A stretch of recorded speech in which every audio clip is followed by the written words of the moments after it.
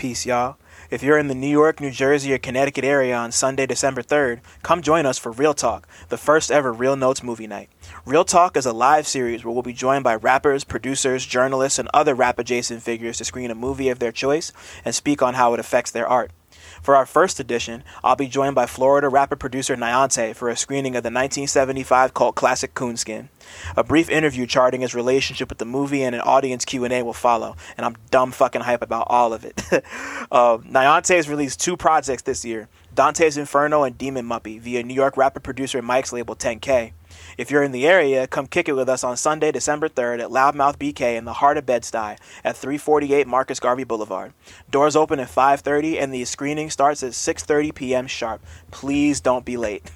Tickets are $13 and available via the Eventbrite link in the description. Come close out the year with the realest. Hope to catch y'all there. Love.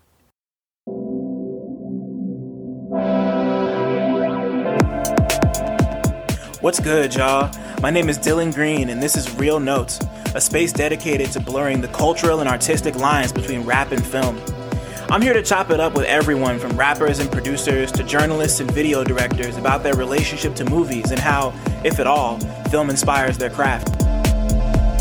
My guest this week is New York rapper, producer, and instrumentalist Gabe Nandez. We spoke about Pusha, his relationship with the Pulp Fiction soundtrack, the pros and cons of modern-day cinema, the art and value of music videos, how being multilingual influences his writing style, making his 2019 album Diplomacy during one of the toughest moments of his life, and the creative process behind his latest project, HT3, produced entirely by Argov.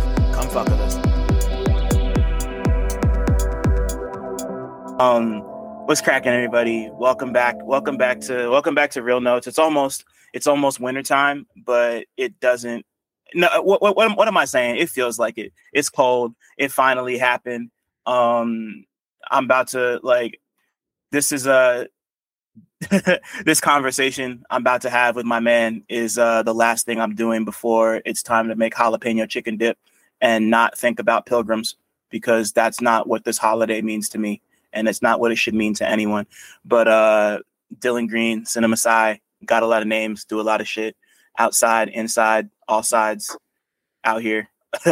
And I'm with somebody who's more out here than I could ever hope to be. This is a fucking international man of mystery, fucking rapper, producer, writer, poet, Rough Riders fan. He's not wearing the shirt right now, but I always think about you on the Ox cover with the fucking Rough Riders shirt. And the goddamn you were in a Jets jacket in the video for that song where you're walking up the street, right? Yeah. Real New York shit. Fucking Gabe Nandez is here. Don't forget the apostrophe over the N. Fucking yeah, man. Gabe's here. HT3 Deluxe is out now. It's super fucking dope. My brother Gabe, thank you so much for being here, man. It means the fucking world. Thanks, man. It's a pleasure to be here. You know what I mean? I'm a big fan of the journalism. You know what I mean? So it's good. It's good to be here. Yeah. Yeah. Nah. The last time you and I talked on some professional shit was 2021 when Ox dropped. So it's been about 2 years since we did that. And you know, like you've done so much. I see you out all the time. You rap in 18 different languages, and it's never not impressive. You don't do it on this project, but we'll talk about that later. But you're someone I've like always respected the way you put music together and the way your brain works and how you just like bring all these disparate sounds and cultures together. You know, like you're like a walking almanac on some shit, and I love that. You know, get that, bro. I appreciate it, bro. Yes. Yeah, nah, definitely. So yeah, nah, let me ask you the first question I ask everybody who comes on here, which is what's the last movie or TV show you watched that you had a strong opinion about? The last thing I watched was I guess Pusher 3, because there's this Danish film series called Pusher. There's 3 of them. And I watched the first. This was like around the time we spoke. It was like, because I have a really hard time watching shit. But the last shit I watched third part of that film series because I watched all three back to back because I liked the first one so much. When I found out there were two more, I just ran it back. Like, got more, just ran it forward, I guess. But yeah. So tell me what it's because like I feel like I've heard of Pusher before, but I've never watched it. So like, what's the whole deal with it? It's basically like just an underworld flick, you know? Like the first one's about like this low level pusher and he fucks up the re-up and what's it called? Like on some, Guy Ritchie vibes, but not like copy paste. I actually don't know. It's early 2000s shit, but I don't know, what came first. But it's very much its own thing, and it's just yeah, I liked it because I suppose first and foremost I just related a lot to just that world. You know what I mean? Just the you know. Just that world of just like, just seedy kind of street shit. And then like the writing is great. The guy the director is I think this is the guy who made fucking Sicario or some shit, Sicario or whatever, this Danish director. He's made some pretty Word? Yeah, I know who you're talking about, yeah. Danish, right? I think. I think I couldn't tell you, but I think I know who you're talking about. That's his first shit. I'm pretty sure I'm like 97.4% sure that's his first shit. But yeah, like so like, and each film is about different people. It's fucking cool, man. I really liked it. Them rather. Where can I find them? Because I am looking for stuff to run through over the course of the next like 4 or 5 days, and I will do that. Yeah, where the fuck did I find it? It was such a long time ago. Just on the internet somewhere. I just pirated it, some okay, yeah, some website. They'll have it. Yeah, some website. But yeah, man, that was it. I really have a hard time watching shit longer than like 5 fucking minutes, man. Like I just like, I love film and I love cinema. Historically, I've watched a lot of films, but as of late, I have to be so fucking enthralled quick, or else I'm just like, I should do something else right now. You know what I mean? Like, yeah.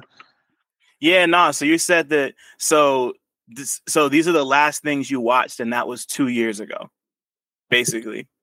Like 2-3 years ago, yeah. That's hardcore. I honestly, I kind of respect that. Like it's something's got to be like so special and like so crazy that you got to really, like like it's not like me. I'll watch anything at this point in my life. I'm so shameless. I just it could be good, bad. I'm just in it for the ride. But like that's I don't necessarily want to call it restraint because it just seems like it might be a focus thing for you because that's kind of what you're implying. But like, or is that what you're implying? I don't want to put words in your mouth. No, that's pretty accurate. I mean, it's that, and it's also fundamentally the restraint almost isn't even like there because I'm just like holistically primordially, I don't know how you say that word, whatever. I'm primally like, I'm just like, it's like a rejection. Like my body's just like, or my mind or my spirit or everything is kind of just like, just not feeding me. And I'm sure I could spend time and find something that, but I just don't. But it's many things in that medium have moved me over time. Like I feel like I did my like bid with that shit, and now not that I've watched every single classic movie on the fucking planet. Right? Yeah, I get it.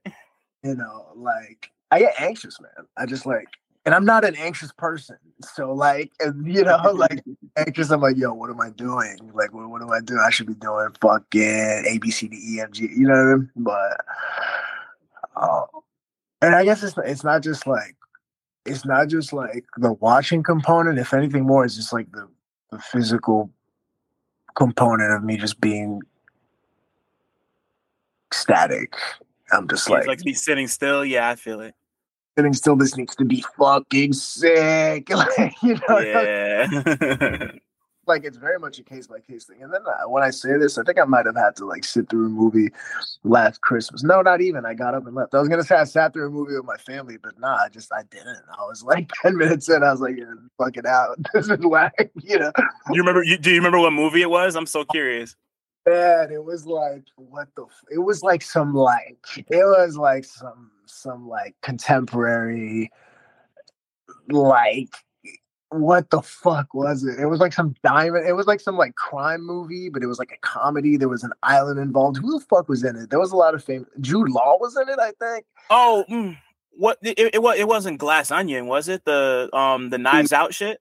I think so. People are dying and shit, and like it's kind of funny. And I mean, like that could be a lot of things because Jude Law wasn't. I don't think Jude Law was either way. Yeah, it was like that board game Clue kind of vibes. Oh, like, then yeah, it was Glass Onion. That was Glass Onion. Like, this is fine, but I just can't. Like this is like, like I get it.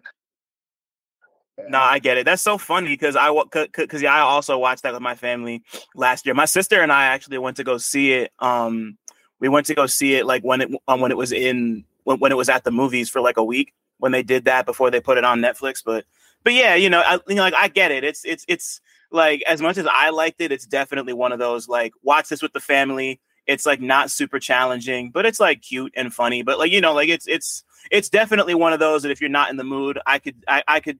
Like, if I wasn't in the mood, I would just walk out, too. Because it's just, like, I don't need to be seeing this right now. So, I get you.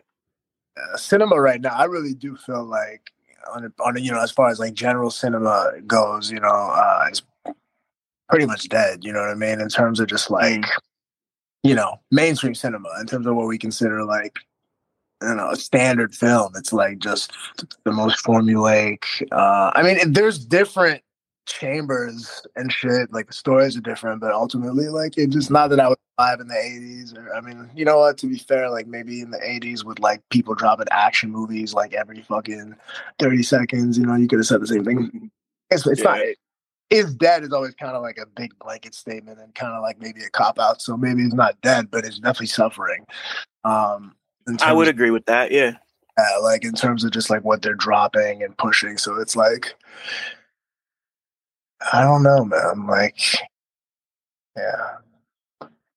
yeah, I get it. It's like we're definitely at a point. We're definitely at a point of stagnancy. I think there's a lot of cool stuff that still gets released because like it's not like there's nothing good out. It's just like we're just at a point now where there's like 2 or 3 houses that like have a formula, and it's just kind of.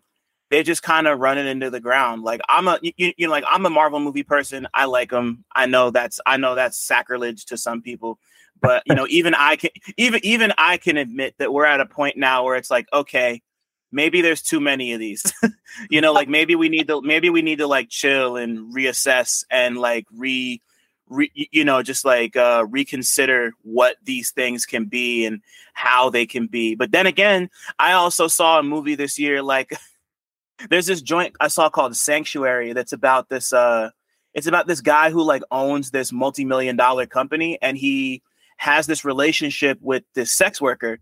He calls an escort, and he has like a script for her that she has to read before they get down. It like involves him being in the bathroom and her like stepping on him, and like the first 20 minutes of the movie is them like enacting this like super duper specific like kinky sex role play shit, and then it just turns into them having an argument where she's like blackmailing him, and it just turns into this whole thing about like the nature of love and like transactional sex and all this other shit.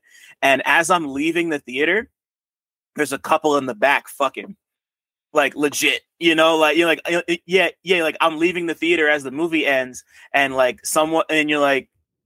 a woman is in this dude's lap and they're like about to start something, and I'm like, yep, I'm out of here. In Jersey? New Jersey, yeah. I swear I can't make this up. I swear I'm like Wow. I mean, that's a place to do it. They were all the way in the back. They were all the way in the back, the literal last row. Hey, I mean, shit. And it's crazy because you could tell they didn't know the movie was about to end because the movie ends. It's got like a really sudden ending. It's just like there's like one scene and then boom, credits. Like there's no there's no fade to black. So like you could tell they thought they had more time. Holy shit. Damn. And like to me, that's the magic of cinema right there.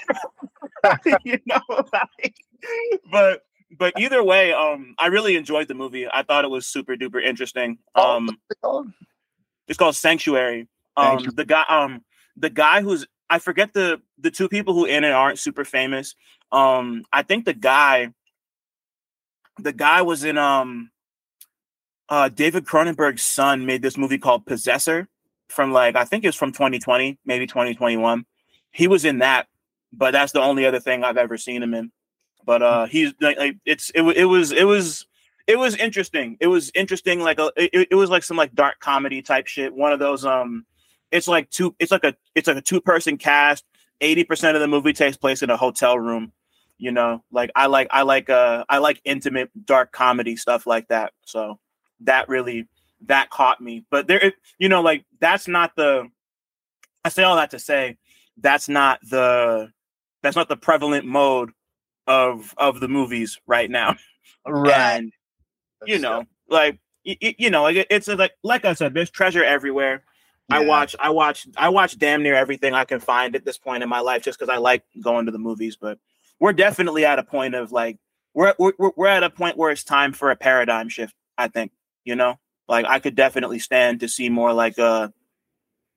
not necessarily stuff like Sanctuary, but just I want people to take chances and risks.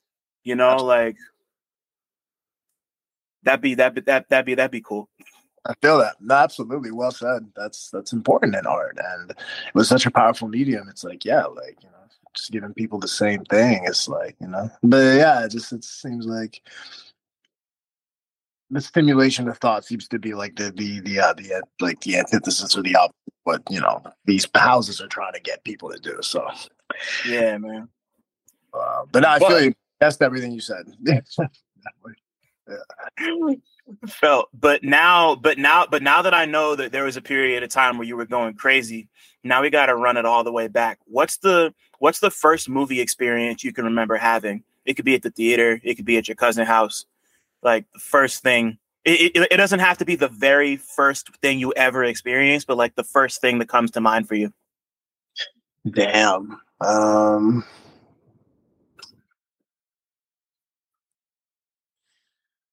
Yeah, this definitely isn't the first. Movie, right? Not just visual shit. Movie. It could, yeah. Whatever you want, honestly. Okay, I'll go with movie just because I guess it makes more sense. Because I remember running skate videos when I was my bro showing me skate videos and me being yo, this is sick when I was a kid. But that's not really cinema. I remember running Pulp Fiction, at 13 in the crib, for the first time. I remember that because I had heard the soundtrack before because my parents had the soundtrack and used to play it in the crib. And then one day when I had a computer, I grew up on the soundtrack of Pulp Fiction, it always was in the crib playing. And then one day, when I was 13, I discovered LimeWire and shit. So I downloaded it and I watched it and I was whoa, sick. It was sick seeing it after knowing all the music. Yeah. No, that's so many people's especially for people our age, that's so many people's first damn, this shit really just blew my mind open. Just the nonlinear storytelling and the fucking all-star ensemble cast and just Tarantino's whole thing. That was definitely my first big introduction to or it was either that or Inglourious Bastards, but and it's so crazy that your parents had the soundtrack. That's I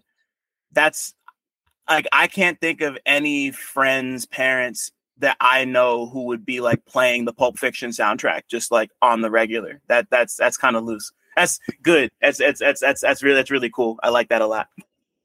Yeah, it's a good soundtrack. I just remember looking at the cover with Uma Thurman and just being like, "Yo, what the fuck is this?" I didn't even know what it was. I was like, right. The band, like, this music is the shit. I thought it was all the same guy. I was like, this is the best album ever. That's hardcore. So by the soundtrack, you mean like the compilation of all the songs used in the movie, or like the score? Yeah, like all the songs, like Chuck Berry. Who the fuck else is on? I should know, but a bunch of doo-wop. I know. Right. Yeah. Oh, yeah. Like Al Green, I think, is on the soundtrack. Yeah. Fucking Cool and the Gang's on there. Right. Right. Oh man, it's so good. Like, it's so good. It's just so good. Like, he killed it. He really fucking killed it with that whole, with the whole package. Yeah. Yeah, nah, the movie's crazy, the soundtrack's crazy. You know what's funny? I didn't listen to I never listened to the full soundtrack coming up, but when I first saw the movie, I was so blown by the scene where Samuel L. Jackson recites the Bible verse that like on iTunes back when you could buy individual tracks and not just stream everything. You could like on the soundtrack they had the soundbite of him saying the goddamn Bible verse. And I'm not religious, I'm not spiritual, I'm none of that. But he made it sound so ill that I heard it and I was like, oh yeah, I would just listen to that. It was like in my library, and like it would like come on shuffle, and then it would just be and like to this day, that's the only Bible verse I know off rip. It's Ezekiel 25:7. I'm not gonna recite the whole thing right now, but I could, like that. So like if there's ever a period of time when somebody puts a gun to my head and asks me to quote a Bible verse, that's the one I'm quoting. I just know it. So I appreciate Sam Jackson for putting me on. That's hard. I think that verse is actually on the soundtrack too at some point. I think they put it on there. I could be wrong, but yeah, that's a crazy, that iconic. Yeah, just incredible. Yeah, no, it's definitely on the soundtrack because I remember I bought it. Like I don't remember where on the soundtrack it is, but like I bought the song on the soundtrack, and it was just like okay, it was because like also I had like some semblance of a relationship with like Kool and the Gang and Al Green, so like I had already heard most of those songs. So like my dad was a big fan of all that stuff, so I just it was just around the house anyway. But it was I want to do it now that you mentioned it, but I never took the time to like sit with the Pulp Fiction soundtrack because he saw it for the first time earlier this year, and I watched a bit of it with him, and it was just funny because I don't know why he had never seen it before, but he just never seen it before. So I'm just like watching him watch it, and like he's when they're at the scene when they're at Jack Rabbit Slim's, and he's just like, oh, that's who that waitress is supposed to be. Like she's Marilyn Monroe, he's Buddy Holly, whatever. And he's like going through all the references. It's because my dad's older. He's 78, so he's so he was around for all of that shit. So it's always fun watching that type of stuff through his eyes, Yeah, for sure. Yeah. Damn. Yeah, I haven't seen it in a while. I feel like if I saw it today, I didn't even know there was a dude on there that's like, in reference to Buddy Holly. But I guess now as a 30-year-old, I would maybe catch that as opposed to the last time I saw it. I don't know. I was probably fucking 15. I didn't know who that was. Yeah, that's brilliant. Yeah. So as you get a little older and start to have some more life experiences, was there a movie that kind of stopped you in your tracks and really like connected with you on some like like in either like an emotional, intellectual, or artistic or I really liked Apocalypse Now a lot. That's probably my favorite movie. But I mean, there's this French film you might have seen it. It's called La Haine. With have I? I wouldn't be surprised if you're a film buff. It's like in black and white. It's not like an old black and white movie, but it's like, I don't know, 2006 or some shit. I don't know if it's '06, but it's like, this century. But it's a French film, but a lot of people in the US have seen it. It's Mm-hmm.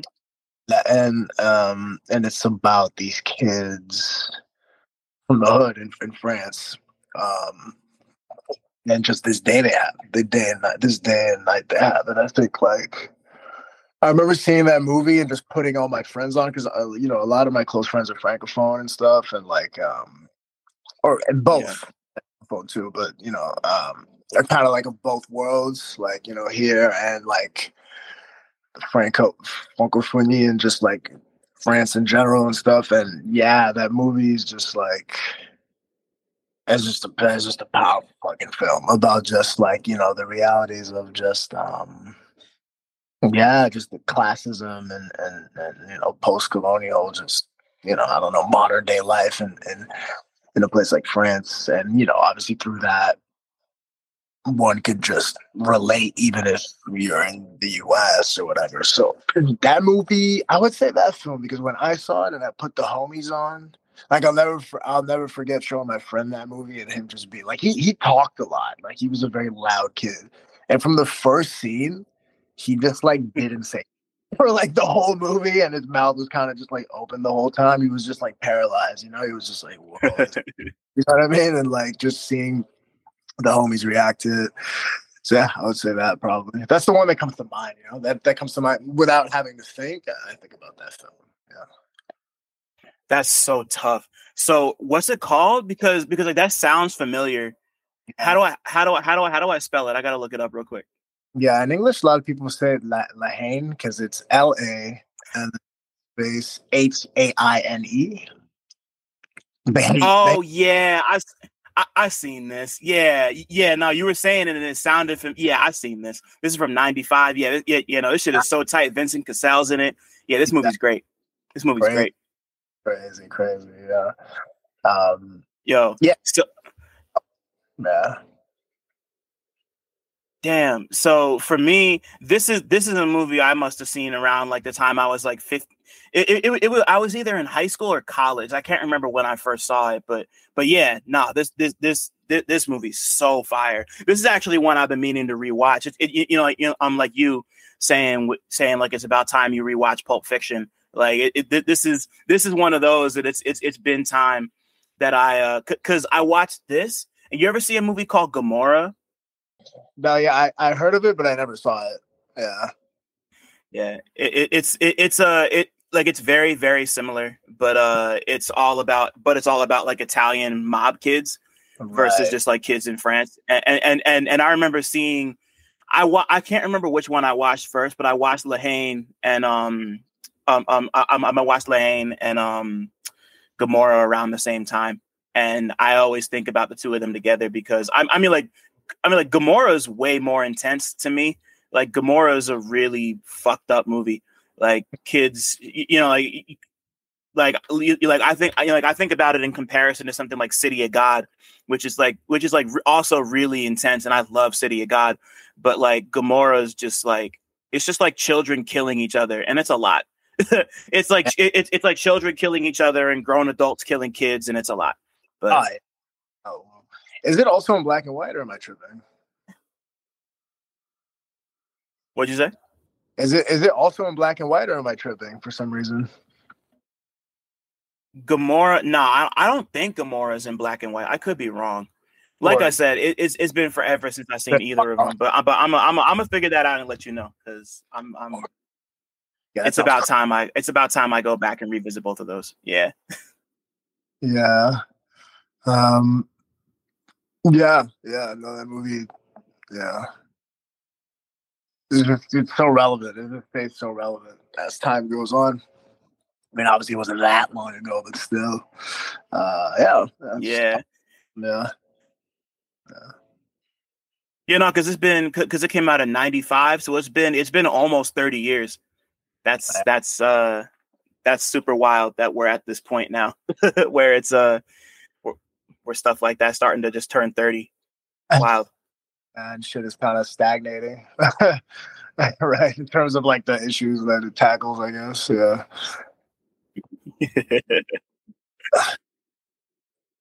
Yeah, yeah, the more things change, the more they stay the same and shit. But for you, let's do that with music now. So when did music become capital M music for you? When did it go from being like a passive thing in the background to you kind of being like, like music? Yeah. I was 11. I was 11. I hit my parents. I was like, "Yo, can you guys buy me guitars? I want to learn." They're like, "Yeah, if you fucking play it, like yeah." They gave me a shot. They're like, "Yeah, cool, sure." Then they saw us playing it, so they were like, they invested in it. Yeah. Then from that day, like I was, always the kid that played music. Gabe in middle school to now is just synonymous as that guy makes music. So. That's cute. When did so like how long did it take you playing the guitar until you realized that like like when did or I mean like so like what why am I having such a hard time asking this question? Like when you started playing the guitar, how long did it take you to realize that this was a thing that you loved? Because it sounds like it just happened like instantaneously. Yeah, like 5 minutes, not even. Probably, I couldn't like quantify it, but I think it even happened before. Like I used to just listen to like Rage Against the Machine in my bed at night with the lights off and like my CD player, and just like pretend like I was Zach and sing the lyrics to every song and just run the album front to back. So at that point, it's like I think it happened then, like it probably happened even before I played. Because when I picked up the guitar, I was like, "Yo, this shit is hard. I suck at this." But I was like, "I'm definitely gonna do this." Oh, all right, cool. So that's when you knew you were all in. That's funny as hell. So when so what so when did you start rapping? When did it go from guitar to rapping? Like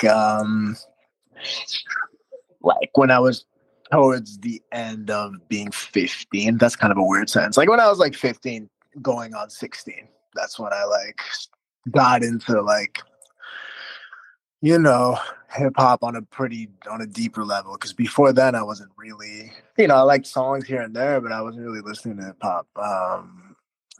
So yeah, like yeah, 15 going on 16. I wrote my first rap when I was like 16. I'm pretty sure. Yeah,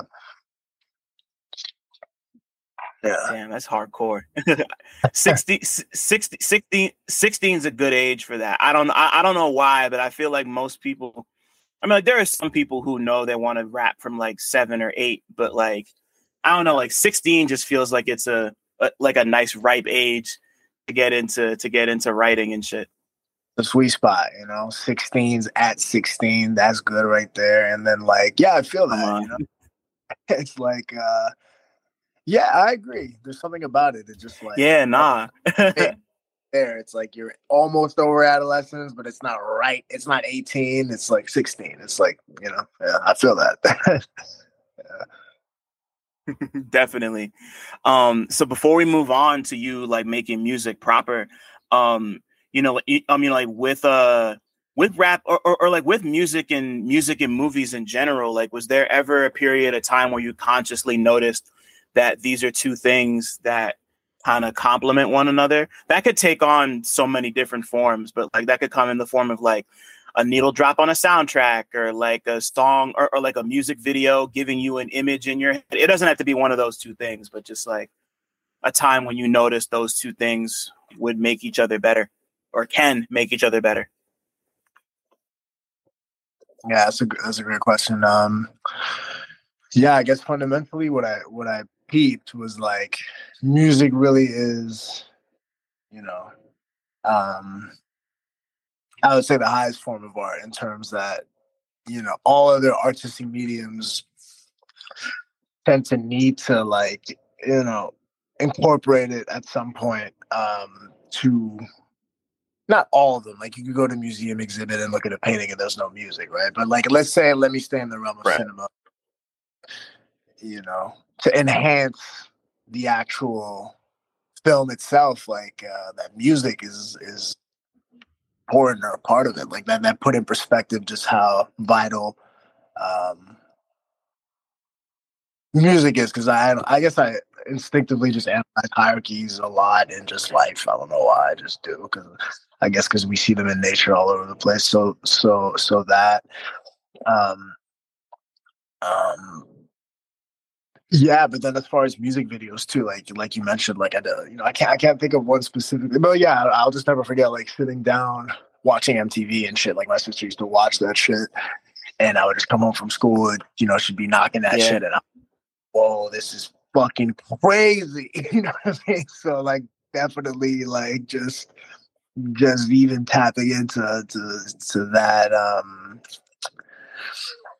vehicle for self-expression, like bringing your and yeah, I've shot a lot of music videos. I love music. I love making music videos. I've worked really closely with different, some just directors, filmmakers. It's been like a big part of my um come up, or just like I don't even want to say like necessarily technique, because everybody makes music videos, but I've made a lot, and I've always for a quote unquote underground whatever rapper, like I've noticed that, and part of it is because I really value um that combination of mediums, and I think it's extremely powerful. So, and I'm kind of realizing that now, telling you that, not explaining this. Not that I hadn't realized that I have a lot of videos out, but just like I suppose that I just see it as such a necessity as a vehicle for self-expression and really getting a fucking point across. Like it just makes everything so clear. I don't know if that answers the question, but I think so. I had no idea that music videos meant that much to you. I know you've made a ton of them, but I guess it makes sense considering that you've made a ton of them. But like why like just like elaborate on that a bit. Like why is the music video? And it's crazy you say that because I feel like people don't give a shit about music videos anymore. I mean, I do. I know you do, and like obviously people in general. Or I mean, like specifically people do, and like people still make videos, so they matter. But like, why do they matter to you specifically? Yeah, I agree. I think people don't really have the attention span or care enough to watch anything past like fucking 30 seconds, me included. Like I was saying before, for fucking movies. Right. So, like, I have to be so enthralled to want to watch the thing. But I just yeah, like I was saying before, I guess I'm well, never, I was gonna say I guess I'm realizing this now, and it's partially true, but like I knew, but like I'm definitely expanding on it as I go here. I just film is so powerful, and I just have like like it's also about resources. Like I've happened to, for some reason, bumped into a lot of people that are really good at really good the filmmakers, and that are eager to work. So it's like it's also partially resources. Like I have this at my disposal at my disposal. Why would I not capitalize on this? But also, I just know that it's inherently just so powerful. Like I think James Hetfield from Metallica has said some shit about music videos where he was like, I think it was a negative thing though. He was like, I don't like music videos because they can fuck up the song for the person. Like the person listens to that song without the video, and they have their version, and then they have their vision, and then they see the video, and like it taints their perception of the song. I'm like, I could see that for some people. Generally speaking, I don't totally disagree or disagree. Ultimately, like, nobody's forcing anyone to watch the video. But on the Right. flip side, I, as an artist, can guide the perception of what I'm feeling, or like fucking trying to get across, or like, whatever. I could like drive it home even more. I could put in like occult references. I could do a lot of shit. So it's like, if you want to know more, it's just like more about me through another medium. So it's just like more information, basically. Man, y'all can't see this, but I've been like pointing and nodding at Gabe for the last 30 seconds because like, damn, that's thank you for saying that, bro. It's like, cause like I'm like to the James Hetfield point, like there definitely are some songs where it doesn't, like, there are some songs that don't work as well without their videos. Like the one that always comes to mind most recently is Kendrick's The Heart Part 5.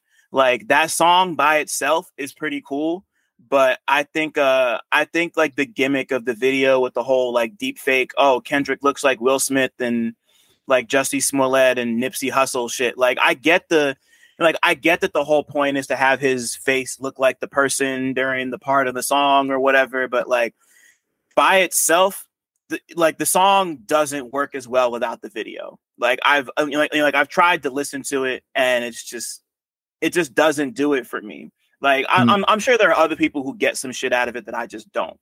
But like I think that's an example of a song that's so like attached to its video. It's like almost symbiotic, where like one can't really, not to say that it can't exist without the other, but like then again, kind of, like to your point, there have been several of your videos that I can think of in particular that, like you said, are really amplified, or like the songs are amplified by their videos. Like the one that always comes to mind for me is 223. Cause like, and you're like, it's such a simple concept. It's literally just you walking through the street being filmed by somebody on like what I assume is like a handheld camera, Yeah. like, like that, because like that song to me has such like a homegrown champion, man of the people type vibe to it. And the video has that homegrown champion, man of the people type vibe to it. And they complement each other so perfectly. Like I can't imagine that video looking any other way. Or like, and it just works, So I think, I think there's definitely like credence to both arguments, but I love music videos. I love, like that's what this podcast is about, the intersection of, rap and film, like I just like, between like, I just like, like the possibilities of like giving a song a new meaning and a new context that can amplify it is like, that's, I don't know, that's really valuable to me. And I just like to watch shit. That's just like, that's my stem, like I like watching things. I like watching and experiencing things through visual mediums. That's my whole thing. So yeah, no, I appreciate you saying that like that. That's all that's all I'm trying to say, because that's the nut right there, For sure. Yeah, I appreciate the response. I was glad to hear that. Yeah, although people enjoying music videos might be a bit few and far now with the attention spans. That like there are people, and that's the thing. Like I always know, like for every like 100 people that probably are not gonna watch this fucking video, there'll be like 5 people that will watch the whole thing and be like, dude, that was sick. You know what I mean? Like, ultimately, we do it because we do it. If I do it because like it's I do it because it's just what I do. But yeah, like it's like we gotta. It's a powerful tradition, and it would be a shame. I saw this fucking reel about some guy real quick where he was like, yeah. No point in making music videos because no one's gonna watch them. So just make like a 30-second clip of the song, and then just like, and everybody was like, it was like some like scammy IG account on how to get more traction, and it just came up on my shit. Fucking sad, you know what I mean? Like you're like fucking narrowing down the possibilities of your art for your audience. You know what I mean? Like because they can't pay, like and I don't know, but yeah, no, that was very well said. Yeah, I feel you. I think like I think like there's a there's a decent amount of people who, I mean, like music videos still have a place, and I think there's like generally people's attention spans are kind of all over the place, but there's definitely still an audience for it. Like just like in the same way that there's an audience for like an hour and 40-minute podcast, there's definitely an audience for like a like there are still people like way up top too who also make like really elaborate, like super cool videos, and like it makes me happy to see that like I mean like labels aren't like really giving video budgets like that, but there are certain artists who will go out of their way to like throw something really elaborate together on some like Hype Williams shit, you know. It makes me really happy. And you know, like even Hype Williams, you know, like he made that it was from a while ago at this point, but he made a video for Griselda for Dr. Birds from their big joint album, and that was super dope to me. Like it just made me happy to see like Hype Williams do a thing with someone kind of new, you know. Dude, I don't know if is that the one? No, it's not. I was gonna ask if that was the one where Primo made the beat, but I don't think so. Right? That's a different song. Yeah, no, that's they did one recently. It's Gun and Rome Streets. The three of them made a song together, and that video is crazy too. Like, and you know what that and like that shit is literally just like them it's just them in a garage. Just like in these like nice ass coats, just like in a garage, just chilling, you know, and like, and like a video can just be that too. Yeah, like, I know that, and you know, like I know there's like a whole crop of people who are like tired of like, oh, like I want videos to get more creative than just having it be like 6 niggas in front of a fucking car. Like, and like it can just be 6 niggas in front of a car, and that could be fine, you know. Like, yeah, like, I get that statement of like, you know, and I think you do too, of like the fucking generic rap video, not this gun video, like, you know, the generic, right, yeah. We know, but so I guess that's what they were talking about. Maybe I can't speak for the person. In that case, I understand. But at least, yeah, I know. I mean, listen, I'm all for it. You know, I'm all for like more art, basically. Yeah, big time. So on the art tip for you, Gabe, when did you start playing guitar, you start rapping, and you start writing bars around 16. When do you know that music is going to become more than just a hobby for you? Like when do you know you're a lifer in this shit?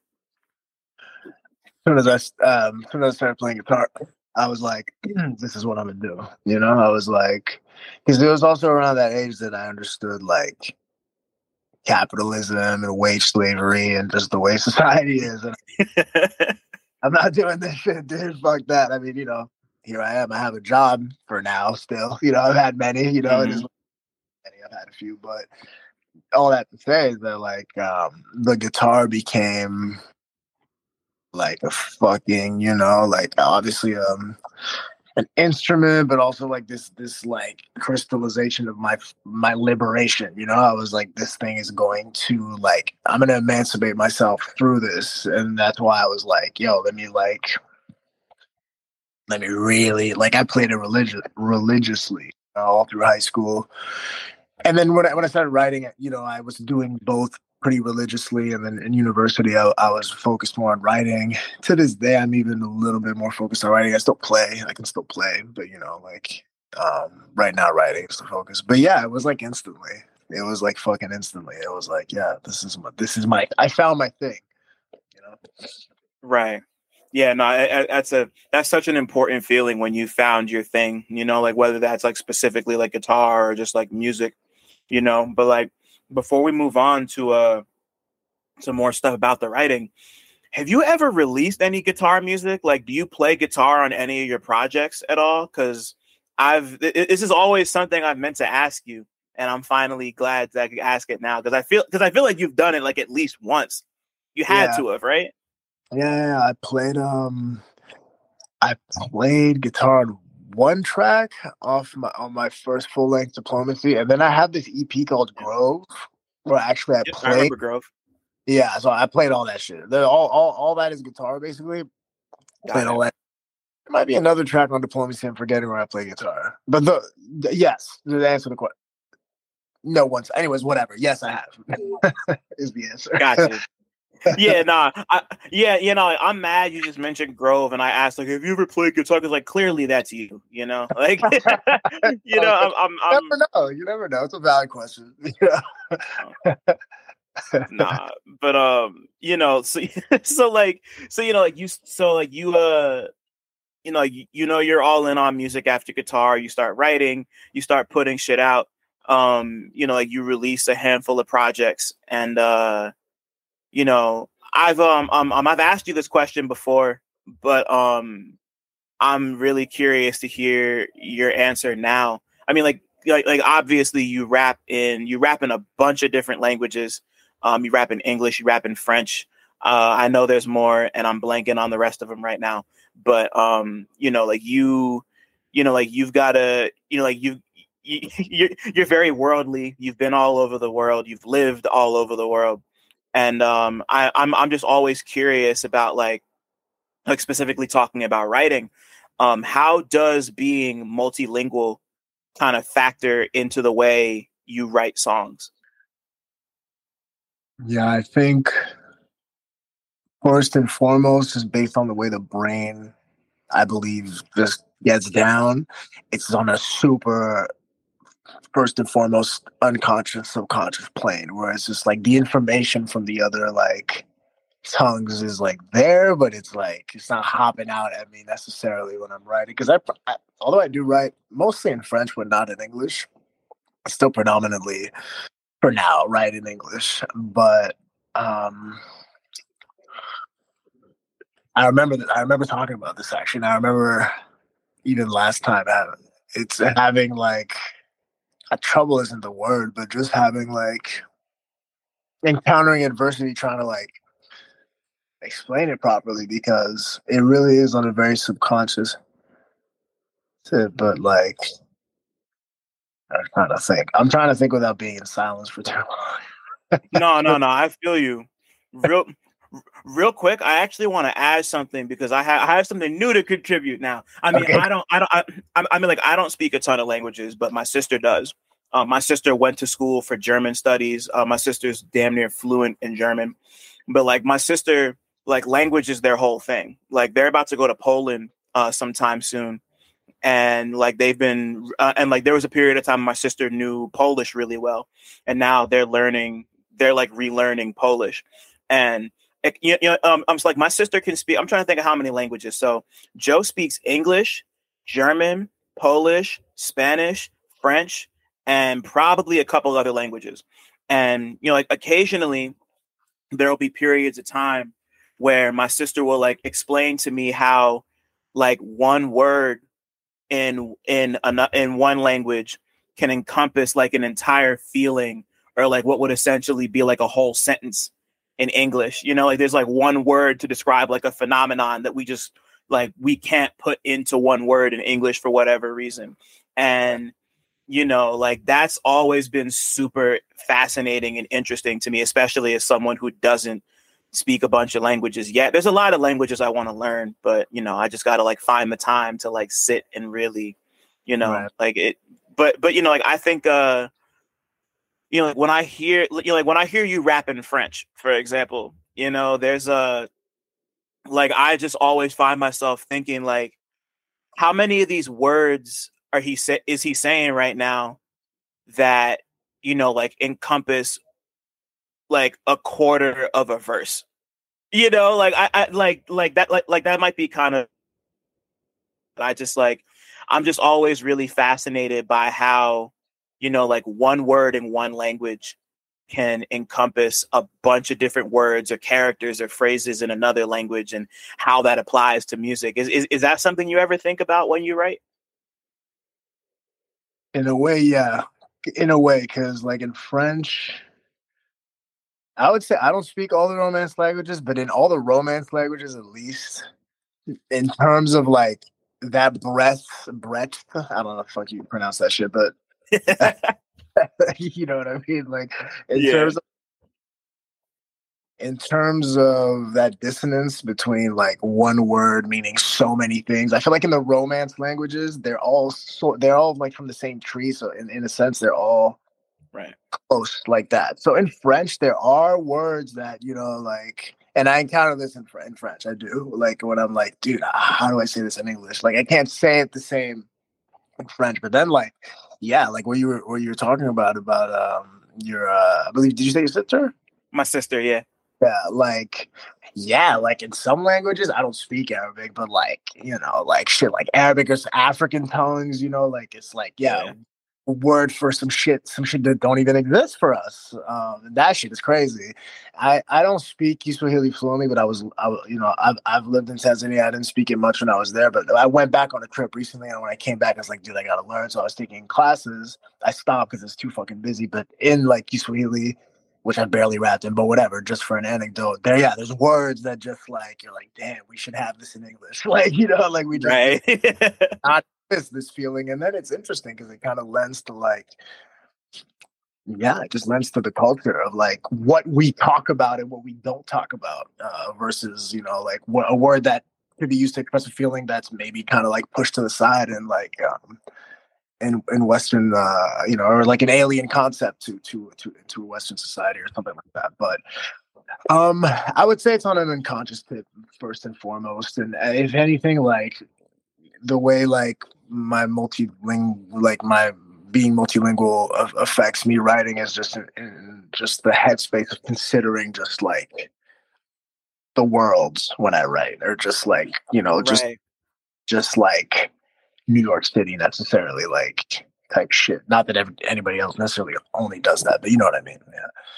Yeah, totally. I think that's important, and that's what I think that's what makes something like Diplomacy like as interesting a project as it is, because there's like so many different. Because I mean, like this is like still like beat music you're making essentially, but it's like like it's made of so many different elements and instruments, and like samples are being pulled from like these really wild places. Like I remember the first time I heard that project, and it was just like, I heard it, and then I had to go and sit for 20 minutes and just like digest it, like not, it wasn't one of those things that I just like got immediately. Like it was one that I really had to like sit with and think about like the different elements of it. And music doesn't always do that or let me take that back. Music does that to me very often, but like that was like I remember that first listening experience at Diplomacy, and I was like, damn, like this guy's different. Like this is, like I can't like I remember the push that project got, and hearing about it from Jeff and from other people. For anybody who doesn't know, I'm talking about Jeff Weiss, who owns Pow Recordings, Passion of the Weiss. He's the fucking man. We love Jeff, always and forever. But yeah, like like I remember seeing you do press for that and being like, all right, I got to go tap in with this, and just really had like that's like for anybody listening, like go, like. Like we're talking about like the world and shit. Like go listen to Diplomacy. Like that sounds like the world filtered through rap music to me. Like that's like means a lot for you saying that. That shit was fucking so hard to make, man. It was it was rough to make. It's so like that period between, I don't know, how old was I don't know, like mid-20s. I think a lot of people are going through like boy to man or man to woman, girl to woman, whatever the case may be, that like from like not childhood, but like early late, you know what I mean, like just growing up basically, like right. Anyways, no, it's deeply personal, political. I mean, the personal is political ultimately, but in terms of the sonic, that was definitely super intentional. Like, let's pull from here, like India, fucking West Africa, here, there. But, nah, man, you got me. You got me wanting to try to speak some. I can't even click my tongue right now. You got me wanting to speak some. Osa, there we go. Got it. I had to make sure I did it right. But yeah. I can't do that shit. Like that's a language I really want to learn one day. But I think like the thing that's really dope about your music is that, or another thing that's really dope about your music is that you pride yourself on not making the same project twice, or at least not like like back to back on some shit. Like there's like Plax doesn't sound anything like Diplomacy, which doesn't sound anything like Click Tape, which doesn't sound like Ox, doesn't sound like Grove, and like it doesn't sound like HT3, and like that's a really hard thing to do. That's a really hard thing to accomplish without sounding like a completely different artist every time, So like, how do you find Gabe in all that? Like how do you how do you kind of keep yourself centered while you're like moving through these different styles? Because I can imagine that's a difficult thing to do. I think Jesus, I think it just fundamentally would have to stem from me growing up on a lot of different kind of music and always listening to a lot of like subgenres of rap, whether it's like some super mainstream shit or some not so mainstream shit. So I guess that keeps me in pocket to know how to like make, tap into different sonics without sounding out of pocket, because I'm not an intruder or like an imposter in different sonics. It's like they all feel, not that that's what's being alleged at all, right? Just, that's Right. that level of comfort just comes from my love for music, and just like my openness to different kinds of music. And then it just happens. I just pull up and I'm just like there. And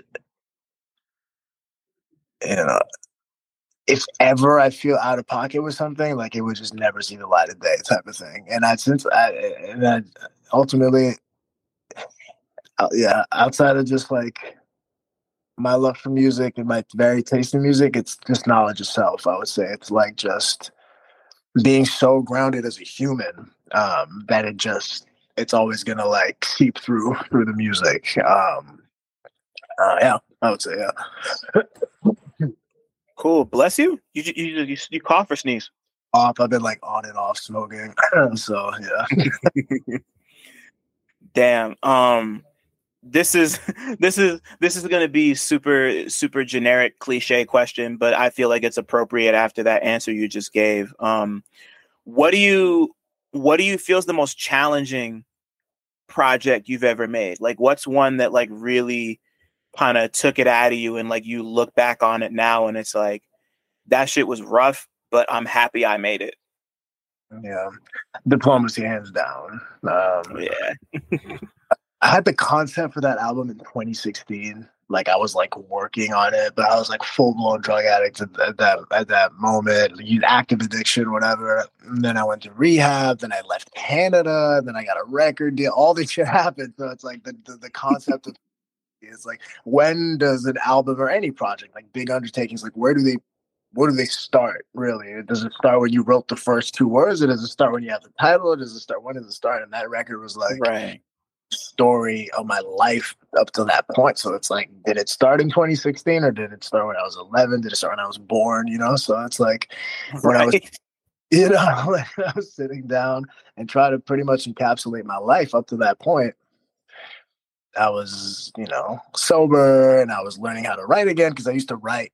Drugs were a really big part of my writing process. I didn't have them anymore. So like I had to like learn how to write again, kind of in a way. And I was like facing all this shit about myself that I never really like faced sober, and a bunch of shit that happened. Like just like a fucking like rough time, and it took me a long time, and it was like kind of a bummer to make. Like it wasn't fun to make. Like 90% of it sucked, but I'm really proud of it. And after that, I just got better as a writer. Everything after that's been pretty fun. I would hope so. Yeah, no, like that's a super, I mean, like all your music is really personal. And that's one thing I noticed too, is like after Diplomacy, I started to notice, you kind of sprinkling more life details into like all of your music, and like really kind of, like highlighting that in a way that I hadn't, or like that like I personally hadn't really noticed before. Like I'm gonna go back to Ox again. Like like a song like Clark is just like Yeah. that song is so hectic and so fast, but there's so much going on in that song. Like you go into people's houses with baseball bats and being like out at 2 a.m, just like fucking zooted off of whatever. It's just like, like there's like, like I can hear, smell, taste, and touch that song. I was just listening to it before we hopped on, and like that's, like but like it flies by so quickly, like it's so fast that, you like I like even still, like I'm finding new things in that song that I didn't hear before, like new details that just like hit me, and then listening to HT3 and the deluxe that just came out, you know, like I'm hearing even more of those details like in those songs. And here, you know, you've kind of closed the loop and just kind of you're just like rhyming over loops and drums. You know, it's like very brass tacks, bread and butter type shit. And I guess why was now the right time for you to go back to that after all the different journeying you've done through the corners of rap music? Like I'm curious why now was the time for you to just go back to loops and drums. Yeah, full circle.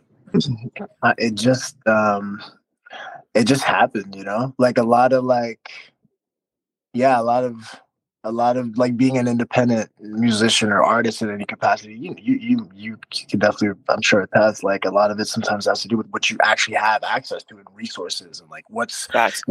what's next. Like, I don't know, what do I have in my email, or like who did I just meet, or like what's happening, type shit, right? Like, Yeah. so I mean, I had always this kind of thing, to be honest, whenever I was making, because that's the school I come from traditionally, right? That's like the shit I love the most.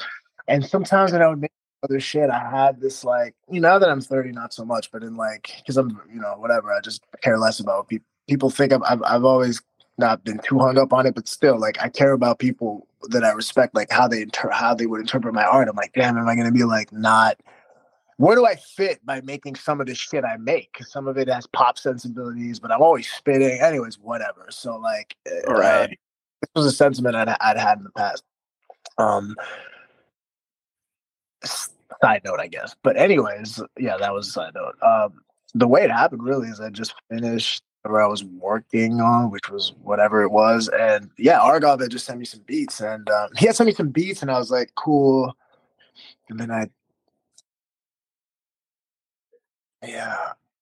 It really was just organic, but you know, like I just finally sat down and wrote to one of his beats after he had sent it, and it just happened. Like I wrote the whole shit in like, I don't know, really quick, and then I wrote the other one, and I was like, all right, this is feeling right. And really, like I had just gone through some like I was going through some like complicated shit with this person I really cared about, and you know, his music served as like the fuel for that, and it just came full circle. One day I had this drawing that I had made, which is now the cover,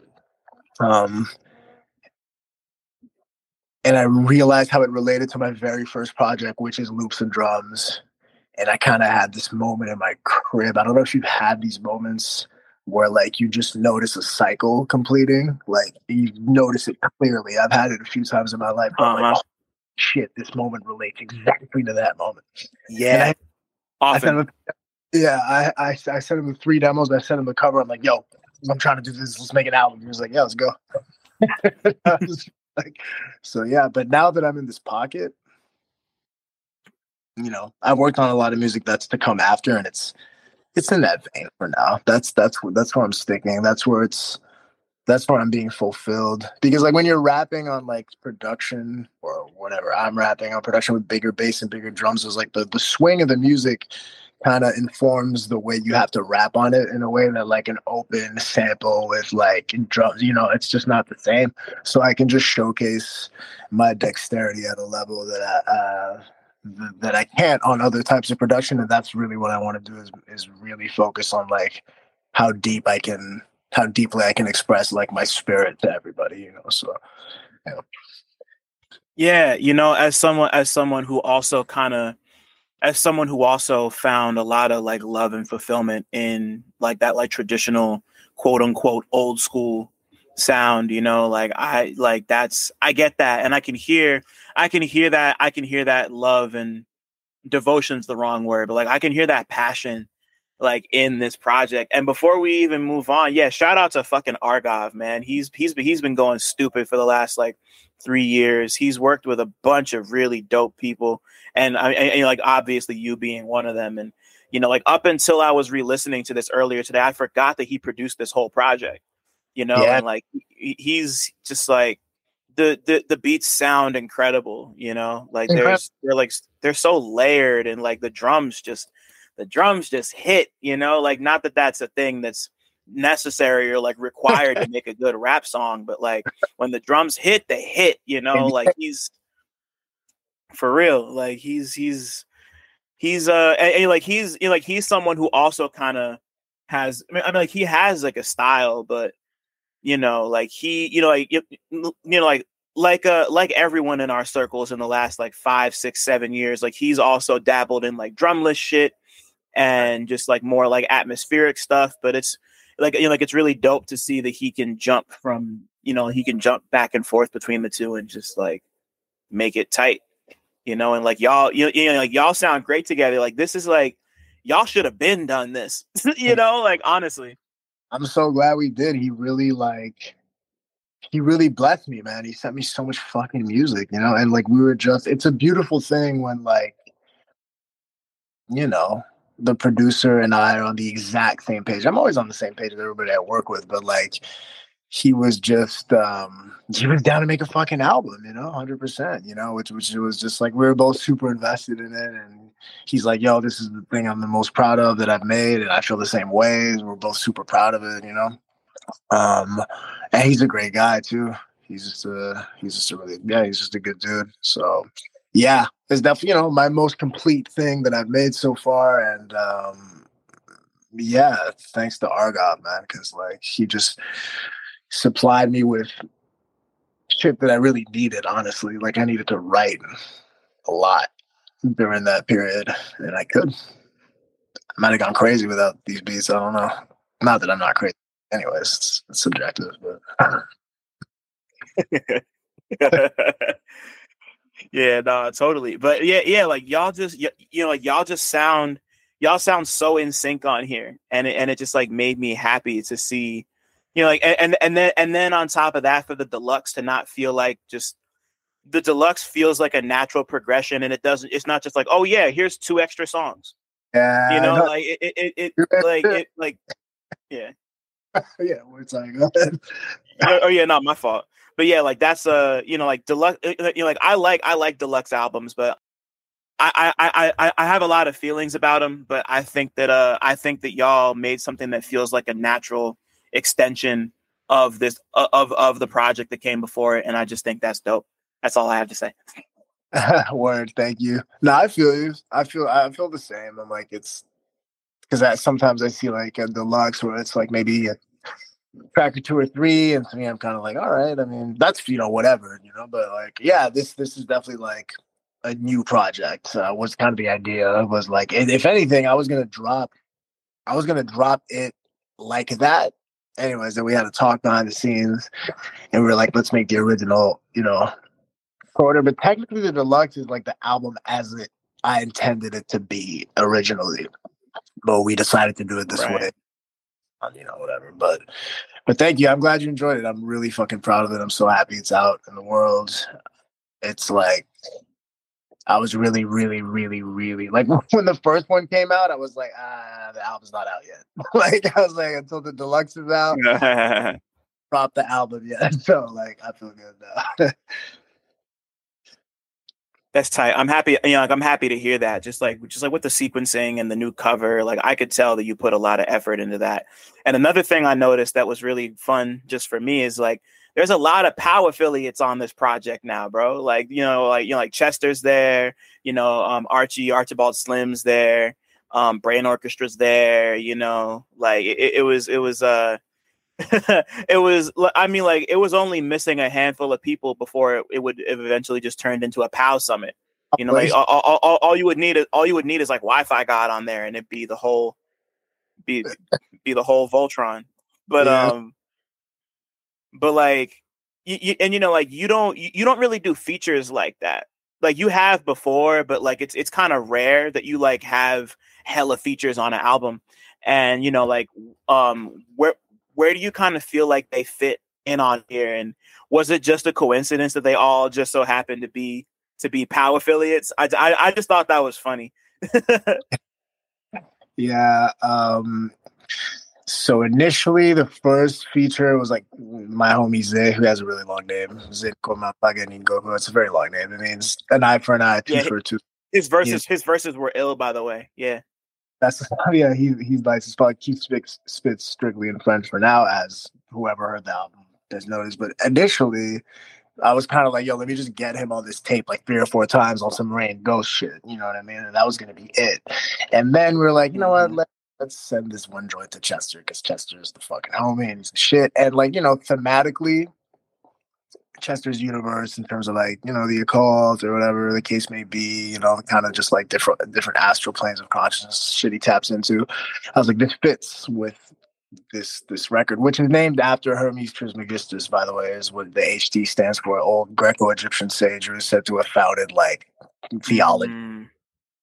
Anyway, so that was gonna be it. And then for the deluxe, most of the songs were already done, but I did make a few new ones. And so I was like, you know what, let's get some features. Like, I've been working with Archie, like we made some shit. First of all, Archie's like, dude, Archie's one of my favorite rappers, like, ever. Like, Archie,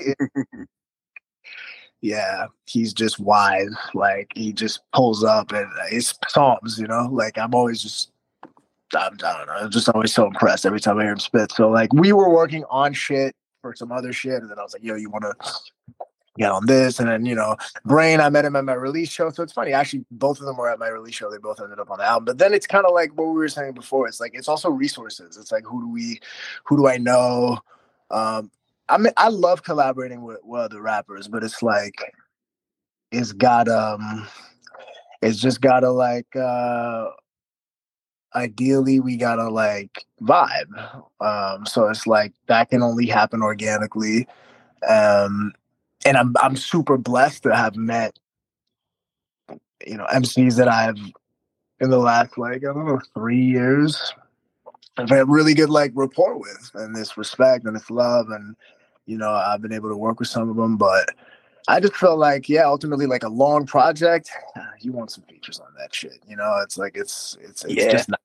It's nice for the story, and I'm just so fucking proud of it. Like the way Archie pulls up in the sequencing. Same with Brain. Oh, my boy Kojo, how could I forget? Right, shout out to Kojo. Kojo, that motherfucker is the secret weapon. That fucking kid he's one of my favorite rappers too. He's out of LaGrange. She's from the South. He's the shit. He's like not on the internet like that, but shout out to Kojo, man. Yeah. Yeah, no, Kojo iced that shit. Great verse. His voice is so crazy. Isn't it so crazy? When I heard his voice, I was like, what the fuck? And he's like this tall white kid with long hair. And I hit him up. I was like, bro, you're white. He's like, yeah, dude. Shout out to him. But yeah. So yeah. That's hardcore, bro. I love that, and like, it's just, you're, like I said before, you're rapping so much about, like, there's a lot of personal shit on here, a lot of just like you rapping just like just to like get some bars off on here, and it's a really nice mix.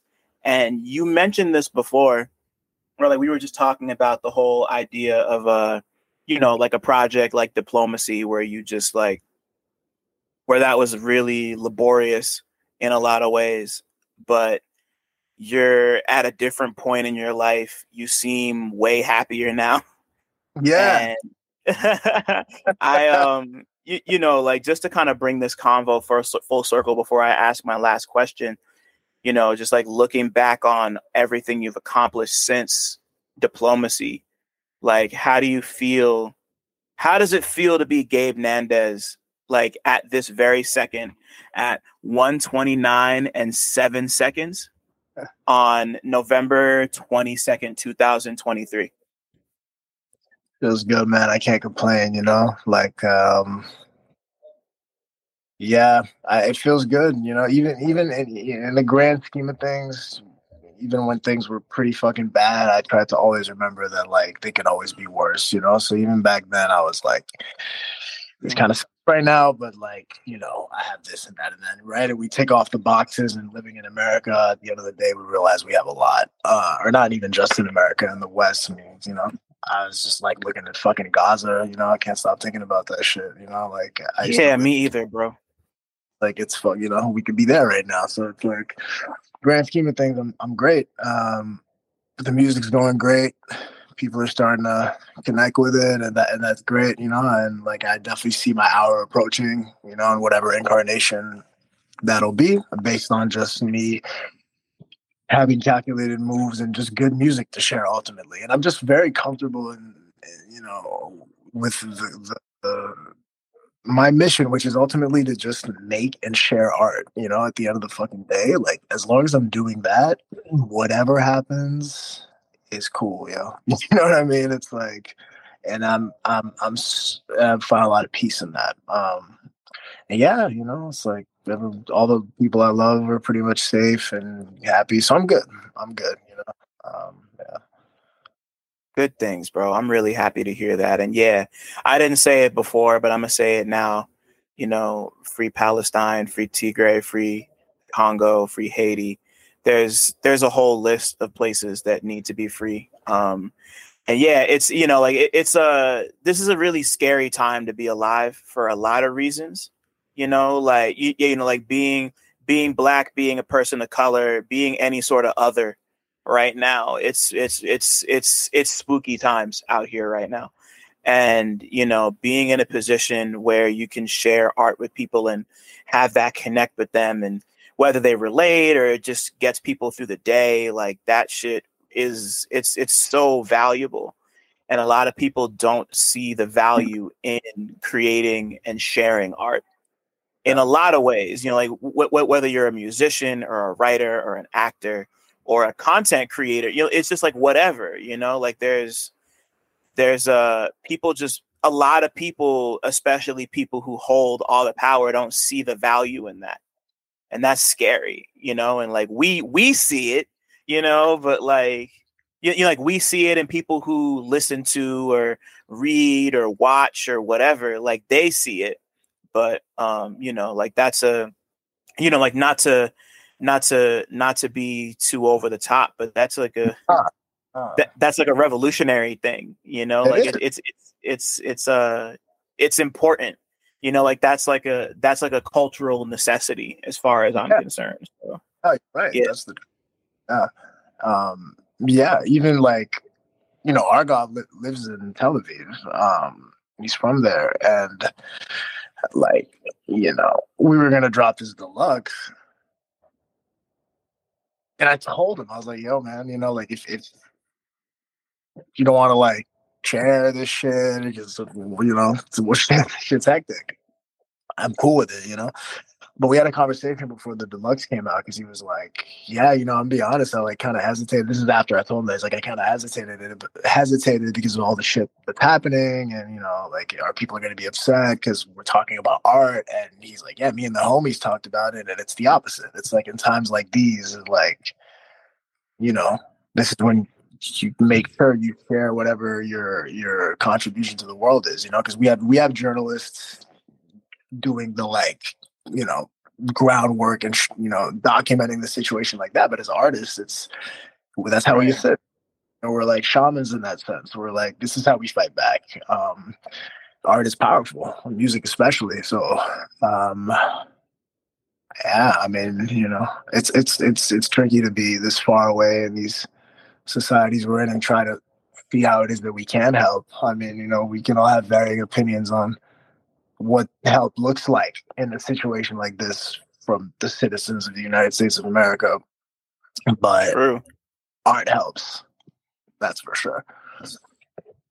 Yeah, and it really is that simple. Art helps. It doesn't need to be more complicated than that. But to tie this up, Gabe, if your life was a movie, what would it be about?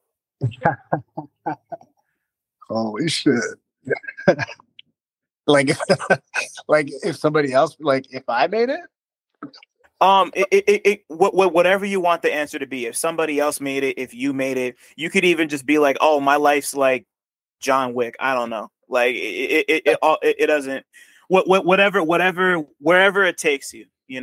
There's no right or wrong answer to this question. Right. That's a good question.